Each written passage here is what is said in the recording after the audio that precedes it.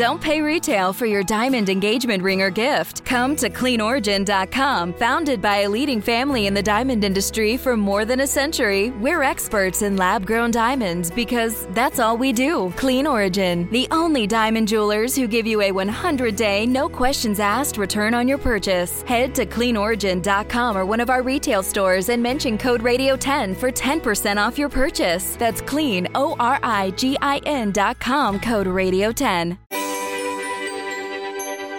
Today, we're happy to welcome Professor Stephen Nesbitt from the University of Illinois. Dr. Nesbitt has his hands in a variety of projects and research interests, including mesoscale and cloud dynamics, radar and satellite meteorology, and tropical meteorology. His field research has taken him to 5 continents with more than 20 field campaigns. One such project took him to Argentina and Brazil to study some of Mother Nature's fiercest thunderstorms. We'll learn all about the Atmospheric Sciences program at Illinois and some of his exciting projects. Steve, thank you for joining us on the Weather Geeks podcast. Great to be here, Marshall. Thanks. Well, Steve is a colleague that I've known for many years and just one of the best in the business, so it's great to have you on Weather Geeks. I have to start off with a question that I ask every single guest that we have on Weather Geeks, Steve. How did you get into meteorology? Well, it's kind of a short story, but ever since I can remember, I've just been fascinated by what falls out of the sky, whether it be rain or snow, which is dear to me because I grew up in the snowbelt regions of western New York, where you can wake up one morning and there could be 20, 30 inches of snow on the ground due to lake effect snow, as people know in that region of the country. It's just something that just inspires people to really get connected with the weather, whether they're meteorologists or just everybody else, just following the weather, getting involved and getting out and observing what's going on and what's causing all these things. And so that was really my curiosity growing up, was starting to understand, from getting trained in physics and chemistry in high school, taking those hard math courses, trying to really muscle your way through those difficult classes through college, just trying to put together a picture and be able to describe how the atmospheric physics operates to produce hazardous weather like heavy rainfall, heavy snowfall, and things like that. So it's really been a passion as long as I can remember. And, ever since I was a kid, when I was 9 years old, I, had the guts to call up the local National Weather Service office and ask for a tour. Which I'm sure they were kind of surprised to hear, but they were very gracious. And 9 years old? Yeah, at 9 years old, wow. I called up the National Weather Service office in Buffalo. And I remember going to see some of the technology that they had at that time in the 80s, which were, old teletype machines and fax charts and, weather radars with oscilloscope displays and right. WSR 57 radars. That's and correct. Just being fascinated by that. And originally I wanted to be an operational meteorologist, but for those of us that went through school in the 90s know that there were a lot of hiring freezes during that time. And yep. That really got my eyes looking at research. And so the rest is history, I guess. Yeah, I want to give a shout out to those Weather Geeks listeners that remember the old Dyfax wet maps that used to come off those big plotters. You just kind of triggered a memory there, because certainly during my time as a student at Florida State, we had the weather lab up on the roof, and those Dyfax maps would come out wet, and we'd hang them, and that's what we did. We'd sit there and look at the surface maps or the upper air charts. I reflect on our students today that they can pull all of those things up on their fingertips on various websites and other places. So it's just kind of an era gone by. Yeah. You probably remember this when a new model run would come out. It would, come out of a printer, and everybody would be huddled around waiting for the line by line to come out of the printer, and that would be like the forecast for the big snowstorm that was coming the next day, and everybody would just kind of look at it, and then we'd post it on the wall, and everybody be looking at the model runs, and that's what we had back then. Yeah, absolutely. And I probably am a lot older actually, maybe several years older than Steve. But yeah, we had the old NGM and LFM models to today's European and GFS models and her. So it's certainly an evolution. But I want to give some of Steve's background before we dive further into our geek out here. He has a BS with honors from the State University of New York College at Oswego, a master's degree in meteorology from Texas A&M University, and a PhD in meteorology from the University of Utah. Although as I recall, Steve, and correct me if I'm wrong on this, you were at Texas A&M with Professor Ed Zipser, and I believe around that time he moved to the University of Utah. Am I remembering that correctly? Yeah, that's absolutely right. Yeah, he moved just at a perfect time for me as I was finishing my master's, and followed him out to the state of Utah, where got involved in that great department, which is one of the kind of the best kept secrets out there in terms of a good meteorology program at Utah. Oh, I completely agree with that. Shout out to all the people there at the University of Utah in meteorology, and also a colleague of mine, Steve Burry, and they're in civil engineering, who I've collaborated with over the years. Steve's also a member of the AMS Committee on Mesoscale Processes and the scientific planning team for the NASA Aerosols Cloud Convection Precipitation Mission. He is the chair of the Radar Meteorology, or what we call STAC committee within the AMS from 2013 to 2016 at least, and he's a former editor of the AMS's Journal of the Applied Meteorology and Climatology. Just before I kind of go back to Steve, couple of his major awards. He's won the NASA Robert H. Goddard Award. He's a member of the NASA Global Precipitation Measurement Missions Science Team, Ground Validation Team in 2015. And he had the award for Outstanding Service to the Radar Meteorology Community from the American Meteorological Society. And there's several others. Before I go too far down the road, I do want to get a chance, because I think you are the author on what many consider the sort of current and best textbook out there on radar meteorology. Tell us a little bit about how you decided to write a book about radar meteorology. Yeah, so it really came out of me having to teach the class and having a lack of resources to go to for students. And, there were a couple other textbooks that were out there by very esteemed colleagues, and they're very good textbooks, but they're not really accessible for undergraduate students, we felt. And so my colleague, Bob Rauber, who is a senior faculty member here at Illinois, and I got together and said, we've got to fix this situation, because there's a whole generation of meteorologists who really could get inspired by a full-color textbook with lots of examples and problems to work through. And so we set out and, started writing the book in 2012, and it was a long process. We're a little busy, and we got through it.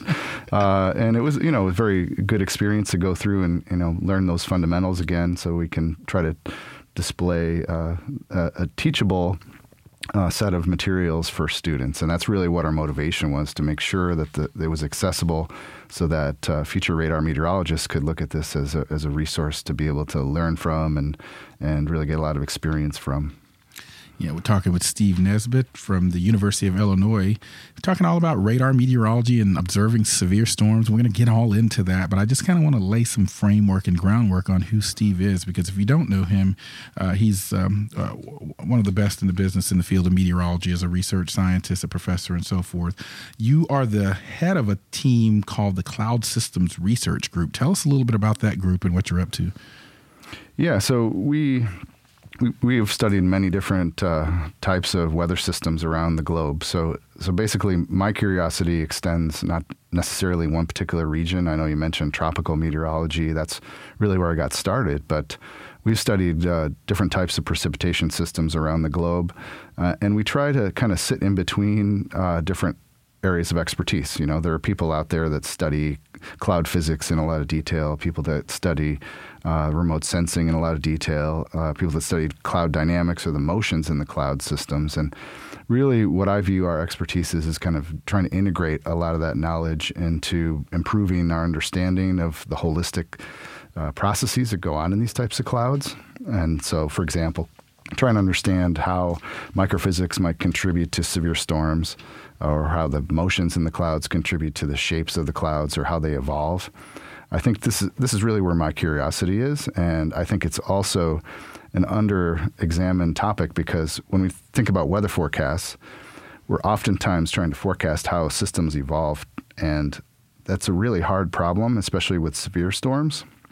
They are very rapidly changing, and our observing systems that we usually use for model initialization and forecasts are really not well suited to look at the motions within the clouds and the processes within the clouds necessarily. And so trying to come up with a better conceptual picture and, also make analyses and use our complex equations that we use in meteorology to try to understand the causes of some of the things that we observe. And so that's really where our group tends to sit. And we've looked at systems from almost pole to pole in different projects, and various different types of weather systems, from the most benign snowfall all the way up to the most intense thunderstorms on the planet. Yeah, we're going to talk about some of your work with MCSs. We're going to geek out on what MCSs are. We're going to talk about Relampico and other things. But before I go in those directions, Steve, you've had a long career now. We're both getting up there. We're full professors at our universities. Over the years, as you reflect on your research in various areas, is there one or two particular things that you've discovered or learned from your research or your students' research over the years that just really stands out for you, or sort of what people would say, oh, yeah, that's what Steve Nesbitt's known for?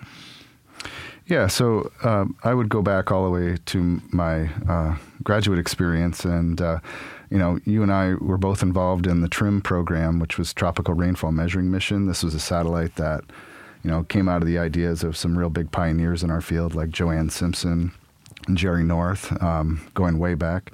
But this mission was tremendously successful in opening our eyes to really how thunderstorms and convective systems behave on our planet.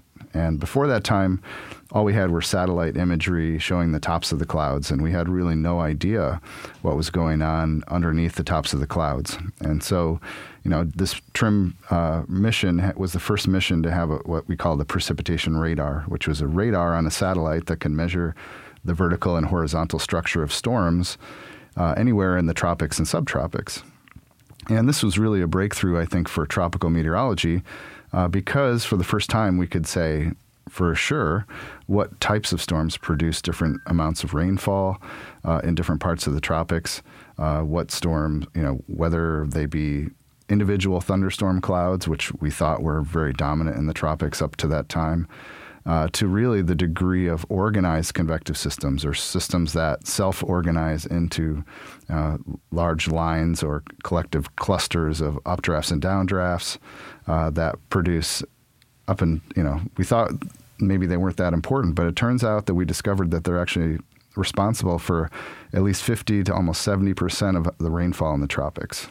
Wow. And this was really not known up until this time. I mean, we had some idea about rainfall patterns, but we were able to show for the first time that organized convection was really a driver for the large amount of rainfall that falls within our global climate system. And that's really important for a number of reasons, because it turns out that the heating within these systems really drive 2/3 of the wind circulation within our atmosphere. So understanding how that heating is produced and causes the winds to blow across the lower latitudes is really important for understanding basic fundamental processes in our climate system.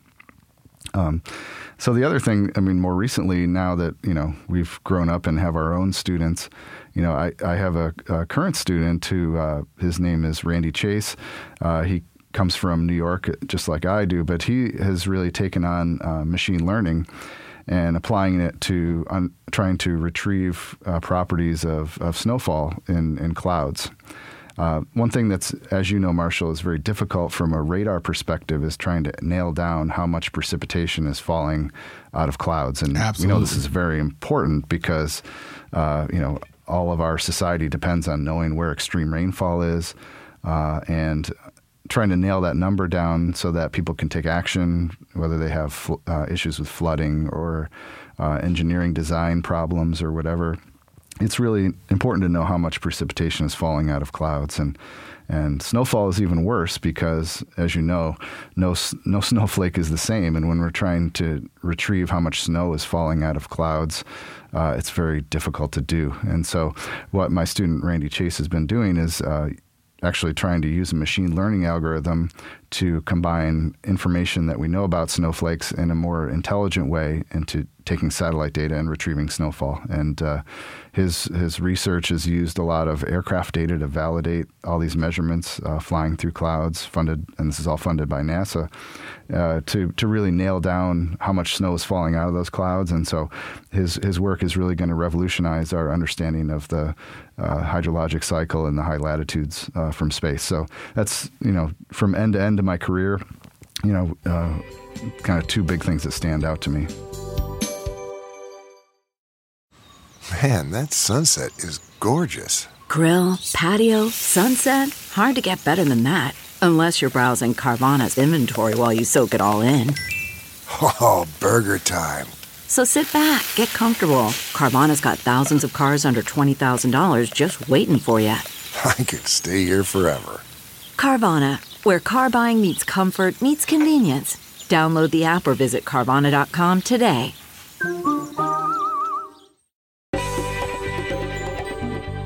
And we are back on the Weather Geeks podcast, and I'm speaking with Steven Nesbitt. He's a professor at the University of Illinois in their excellent atmospheric sciences program. I'm Dr. Marshall Shepard from the University of Georgia.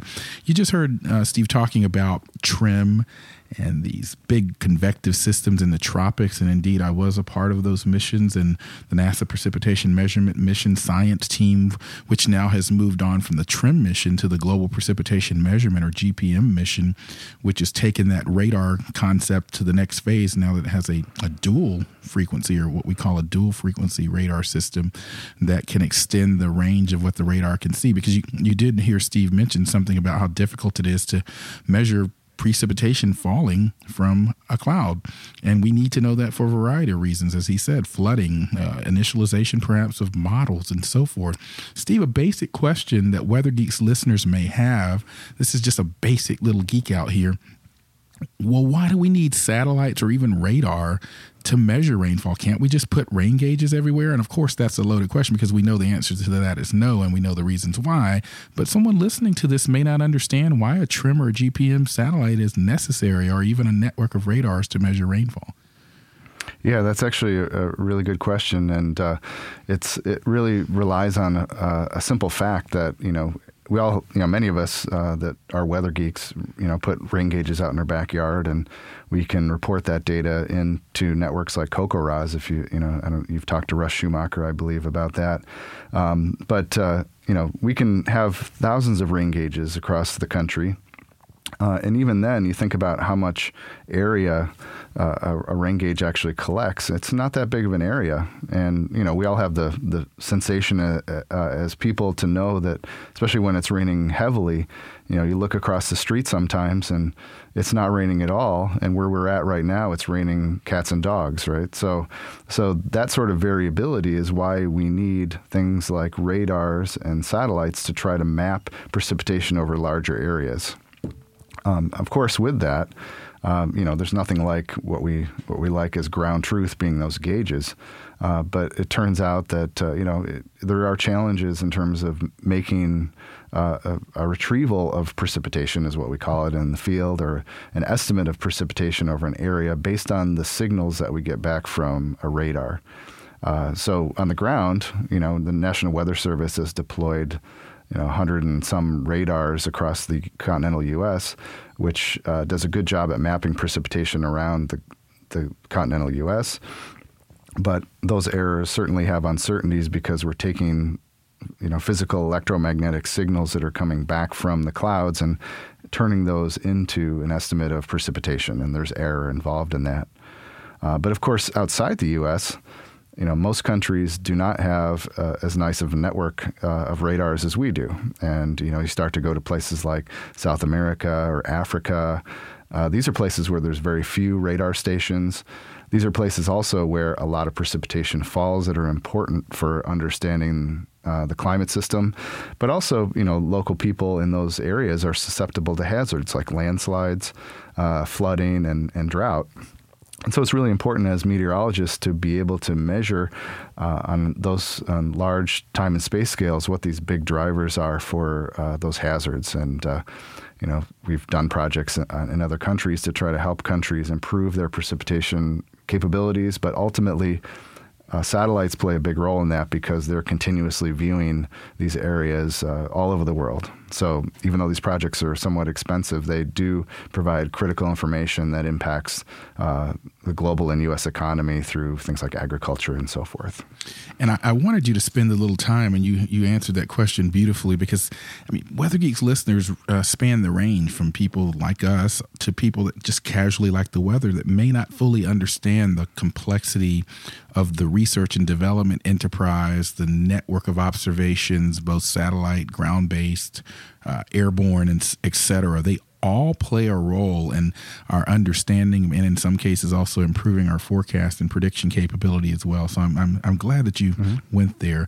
I want to talk about some of your more specific research now. I know at the AGU meeting in 2019, you talked about the importance of observing what we in the meteorological community call MCSs. So first, talk about what an MCS is, and then what some of your research has shown regarding MCSs, and then we can also transition to a discussion of the field campaign that you were a PI on, or are a PI on, called the Remote Sensing of Electrification, Lightning, and Mesoscale Microscale Processes with Adaptive Ground Observations. I hope our producers nailed that, but we call it Relampago, or I hope I'm saying that correctly.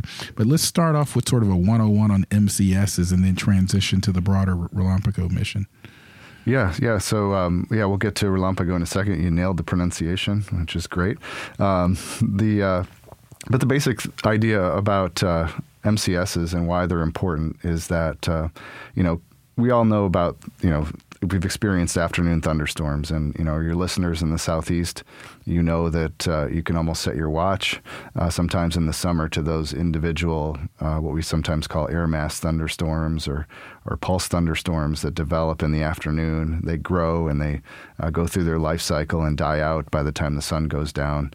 Those are what we call, the individual cumulonimbus clouds that produce, lightning and heavy rain sometimes, but they're not particularly hazardous.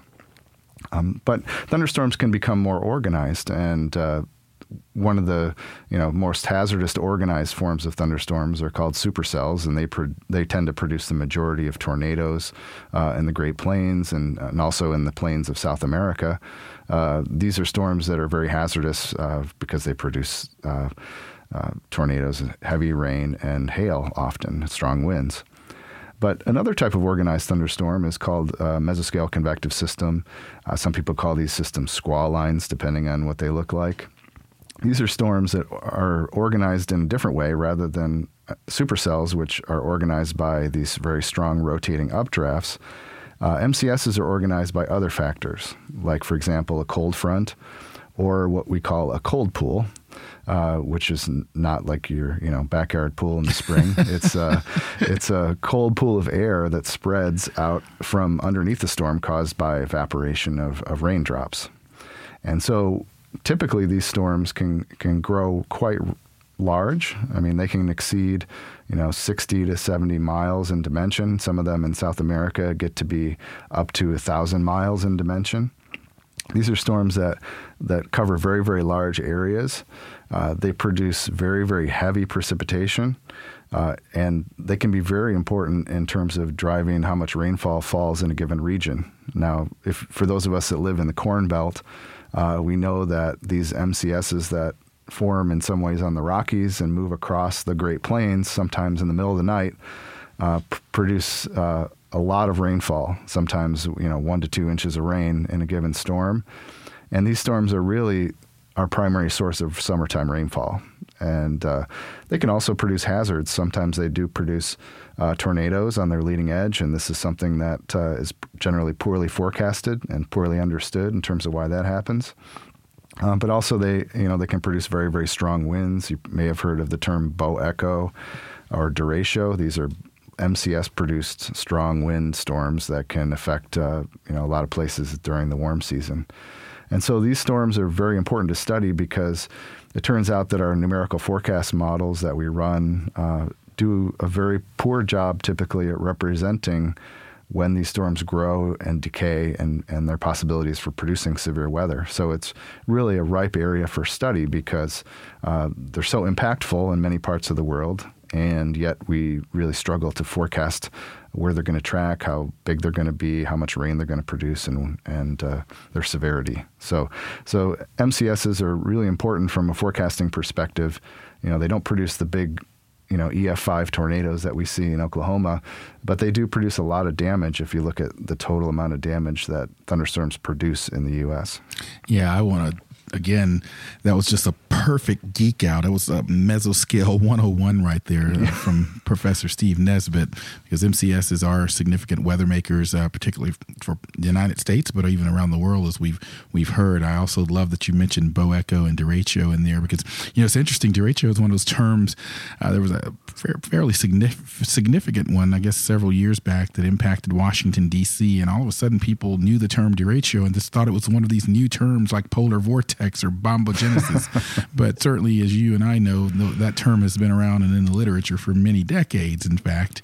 But it just when people are aware of these new terms, I think it helps folks like us to educate on what they are, because it certainly was not a new meteorological feature all of a sudden. But I mentioned the importance of MCSs and convective processes, not only here but around the world.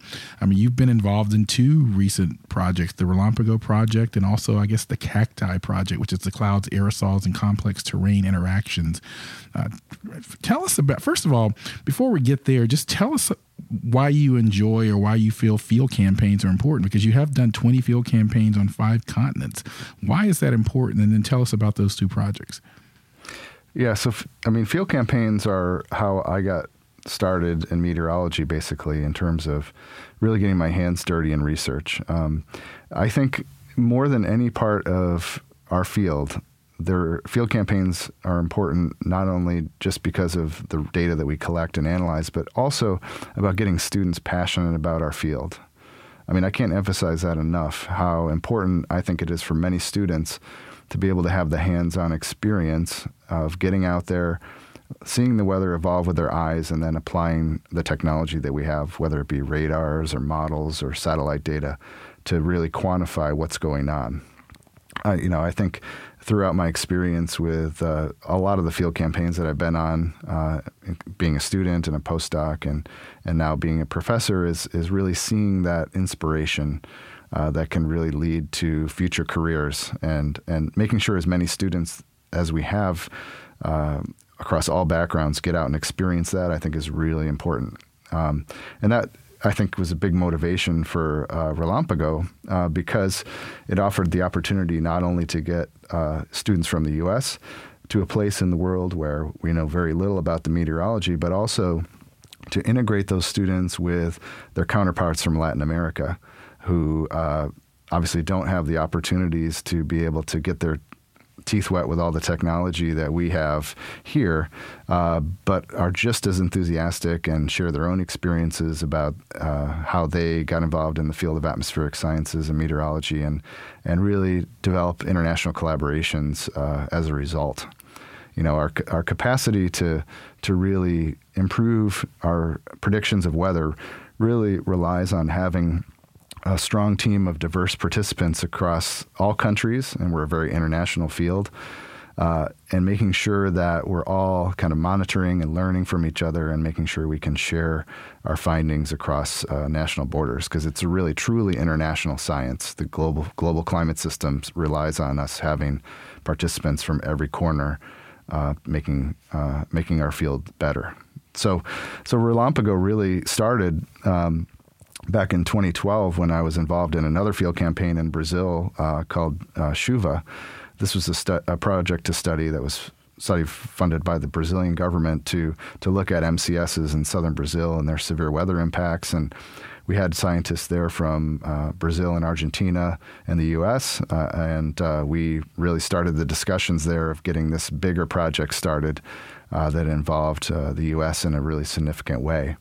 And so at that point, we really got our kind of the drumbeat going for this project. I was fortunate to have a sabbatical in 2015 where we decided to, my family and I, my 2 kids at the time and my wife moved to Buenos Aires in Argentina to work directly with the National Weather Service. And my colleague, Paula Salio, who's a professor at the University of Buenos Aires who studies MCSs. And we really flushed out a lot of the local participation in the campaign. It was a lot of work, learning Spanish to be able to communicate with folks, and also getting all the logistics set up, because anytime you try to take 2 countries and interface them at a high level, there's always lots of logistical issues you have to deal with. We can't just walk in to Argentina with a Doppler on wheels radar and expect to drive it off of the boat and take it out to a tornado. We can't do those kind of things. So there's a lot of logistics involved, and it took several years.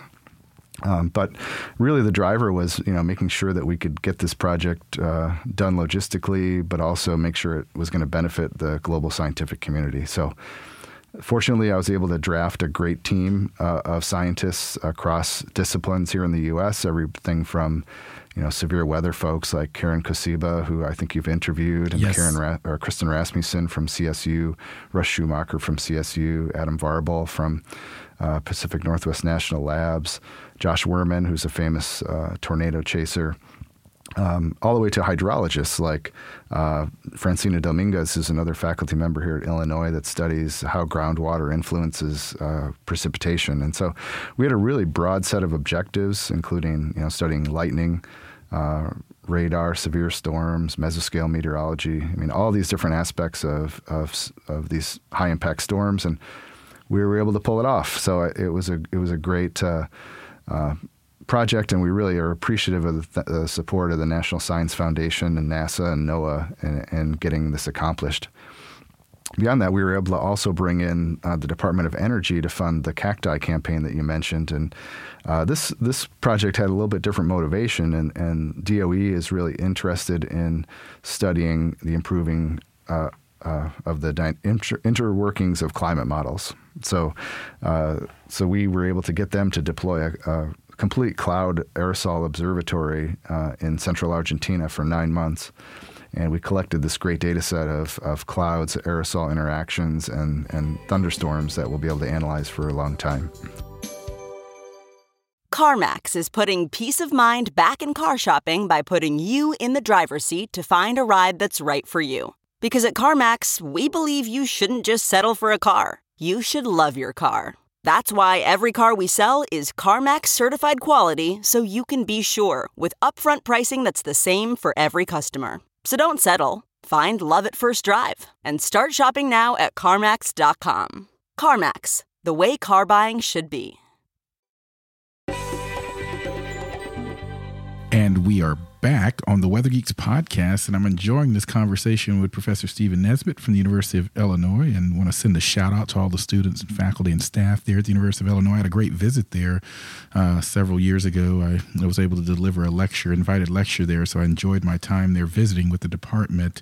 Steve, you're what I consider one of the top radar meteorology experts out there right now, so I want to pick your brain. We had sort of in the late 80s, during sort of my time as a graduate student, we saw the upgrade to the Doppler radars here in the the operational system.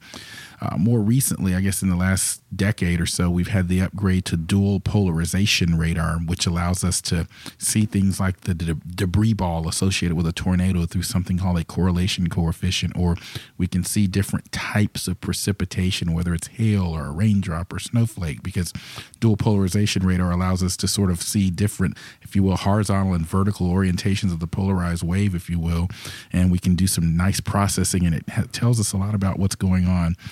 What do you see as the next advance in operational radar meteorology? Yeah, so that's a great question, and I guess there are multiple avenues that we can take in this direction. And really, the first direction is really, right now we have a network of hundreds of radars across the U.S. Fortunately, technology, as you know, is making things a lot cheaper. And one vision of expanding our detectability of severe weather is to perhaps deploy more radars. And we can, with all the trade-offs of radar engineering, there are certain compromises you can make to design a system which is relatively inexpensive and could also provide very high resolution and detailed measurements with a network of maybe hundreds of radars across the country. And there was a recent project called the CASA project. I don't know if you've heard of it, Marshall, but it was a project to essentially deploy lots of X-band, these small radars that are relatively inexpensive across the country. And they did a pilot project in Oklahoma and also in Puerto Rico. And they were able to show that they were able to, detect a lot of fine-scale structures within storms, map precipitation in a very detailed way, and be able to kind of complement the existing radar network and getting coverage very close to the ground.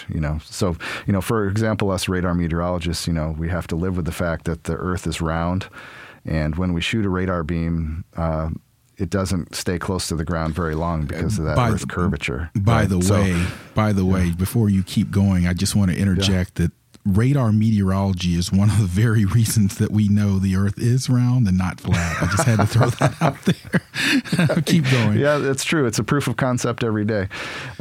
So these beams are not staying close to the ground. So the more radars we put out there, we can actually get those low-level circulations that can help us perhaps detect tornadoes as they're occurring. The other thing, which I don't know if you've discussed on this show, is a technology that's currently in development called phased array radar. No, we have not talked about that, so I'm glad you're bringing it up. Yeah, so this is a new technology that's being developed in partnership between, Department of Defense type research and partners like the University of Oklahoma, I know Colorado State and Stony Brook University in New York. They have these systems, and University of Massachusetts. But what these are essentially new types of radar antennas that can scan an entire volume of the atmosphere maybe 100 times faster. And instead of having to wait for a radar dish to spin and scan the atmosphere over a period of minutes, these are systems that can really can scan an entire side of a volume of a storm in maybe a minute. And so, one thing that we struggle with observations is always trying to get the time of our observations to be faster so that we can understand how these fast processes that operate in clouds, like updrafts and downdrafts, and the formation of rotation within nascent tornado circulations is really happening on those short time scales. And what can be really revolutionary about this sort of system is that we can get updates every minute or less on these types of circulations, and so that we can increase the time of our warnings even longer perhaps than we have in the past, and also just provide our models a lot more information looking at the evolution of the storms as they're going around the country. So this is another very exciting technology. It's also very expensive, unfortunately. So at this stage, these are just prototypes, but maybe by the time that we're getting ready to hit the golf course here in 20 years, Marshall, that's right. We can look at this as more of an operational technology. But there's a lot of very exciting research in this area going on. And I should mention that we haven't really talked at depth about phased array radar, so thank you for that description. Yeah. But I do recall that Jim Bridenstine, who's the current head of NASA, the NASA administrator, was on the show, and he did mention that he thought that phased array was a promising new technology. I know he's a former Navy pilot, and so he has some experience with phased array radars, not necessarily for meteorological applications. I had also mentioned recently in my mesoscale class at the University of Georgia about profiler systems, which we do currently exist, that give us information on wind profiles. They're basically these sort of, I correct me if I'm wrong, Steve, aren't they kind of a phased array system in themselves, but they're just sitting there pointing up and giving us information on sort of using Bragg and other types of scattering, giving us information on winds? Yeah, exactly. So, it uses a little bit different principle. It's kind of a really neat physical kind of process that happens in the atmosphere to be able to track basically energy coming back from small little turbulence in the atmosphere that causes variations in what we call the refractive index, which is how light is going through a particular medium. And in this case, small little turbulent eddies in the atmosphere moving with the wind, and we use a radar system like a profiler to be able to detect those variations, and we can calculate essentially the vertical wind profile without having to send up a weather balloon, which is really obviously a very powerful thing to be able to do. So yeah, we have one of these systems here at the University of Illinois, and we're planning to use it in an upcoming field campaign to study MCSs here in the plains, and looking at the wind flows out in front of those systems, and to look at how they might be producing severe weather. So it's a very important technology, maybe underused, I would say, in our field. There's a long story about that, but it's a very interesting technology that I think we could use more. In our final question here with Professor Steven Nesbitt from the University of Illinois, just going to give you sort of an open mic here. Anything you want to just sort of leave the Weather Geek listeners with and Geeks listeners with in terms of where you see the field of meteorology heading, or any advice for students or those interested in our field? Just kind of a parting shot from you. Yeah. So, really appreciate the opportunity to say a little piece here about the importance of data science, I think, in our field. And this is something that is becoming more and more accessible with developments in computer software and so forth. So traditionally we as you know, Marshall, our students have to take a lot of courses in math and physics, chemistry. They get very involved in a lot of heavy duty math, and that is really important for understanding the dynamics, or essentially how our atmosphere changes on weather and climate timescales. But as we developed more observing systems, like I've just been talking about, more models, more runs of models at higher resolution, more frequently, more models being run, we're just hit with this fire hose of data, and we can kind of see this scaling past a point where we're able to, as humans, really analyze all this data coming at us from satellites, from models, from radars, from observations of other types. And so we need people that are not only interested in meteorology, but also interested in taking all this data and be able to integrate it for forecasters and other forecast techniques like artificial intelligence, to be able to really take the information that we have and make people be able to use it in a way to, for example, warn the public or make economic decisions and so forth. So really I see for future students, having that dual expertise of meteorology and be able to deal with data and data science as really being an important thing for the future. So not only, do students, have to be able to do their math and science, but also those computer skills are becoming more important than ever. Yeah, I second that motion, if you will, because I'm seeing that quite a bit as well. Steve, thank you so much for joining us. Before we get out of here, though, it's that time of the podcast. It's time for our Geek of the Week. We like to highlight a scientist superstar, a great geologist, or a weather weenie at the end of every podcast. This episode's Geek of the Week is Patrick Duran. Patrick is an atmospheric scientist at NASA's Marshall Space Flight Center in Huntsville, Alabama. He decided when he was 12 years old that he wanted to study hurricanes for a living, and he has never stopped since. He loves cool, crisp fall weather, which is sometimes hard to find in Alabama. If you or someone else you know should be a deserving candidate for the Geek of the Week, check out our social media pages on Twitter and Facebook. Steve, thank you again for joining us on the Weather Geeks podcast. Thank you. I'm Dr. Marshall Shepard, and thank you all for listening. We love it when you join us and geek out. I'll see you next time on the Weather Geeks podcast.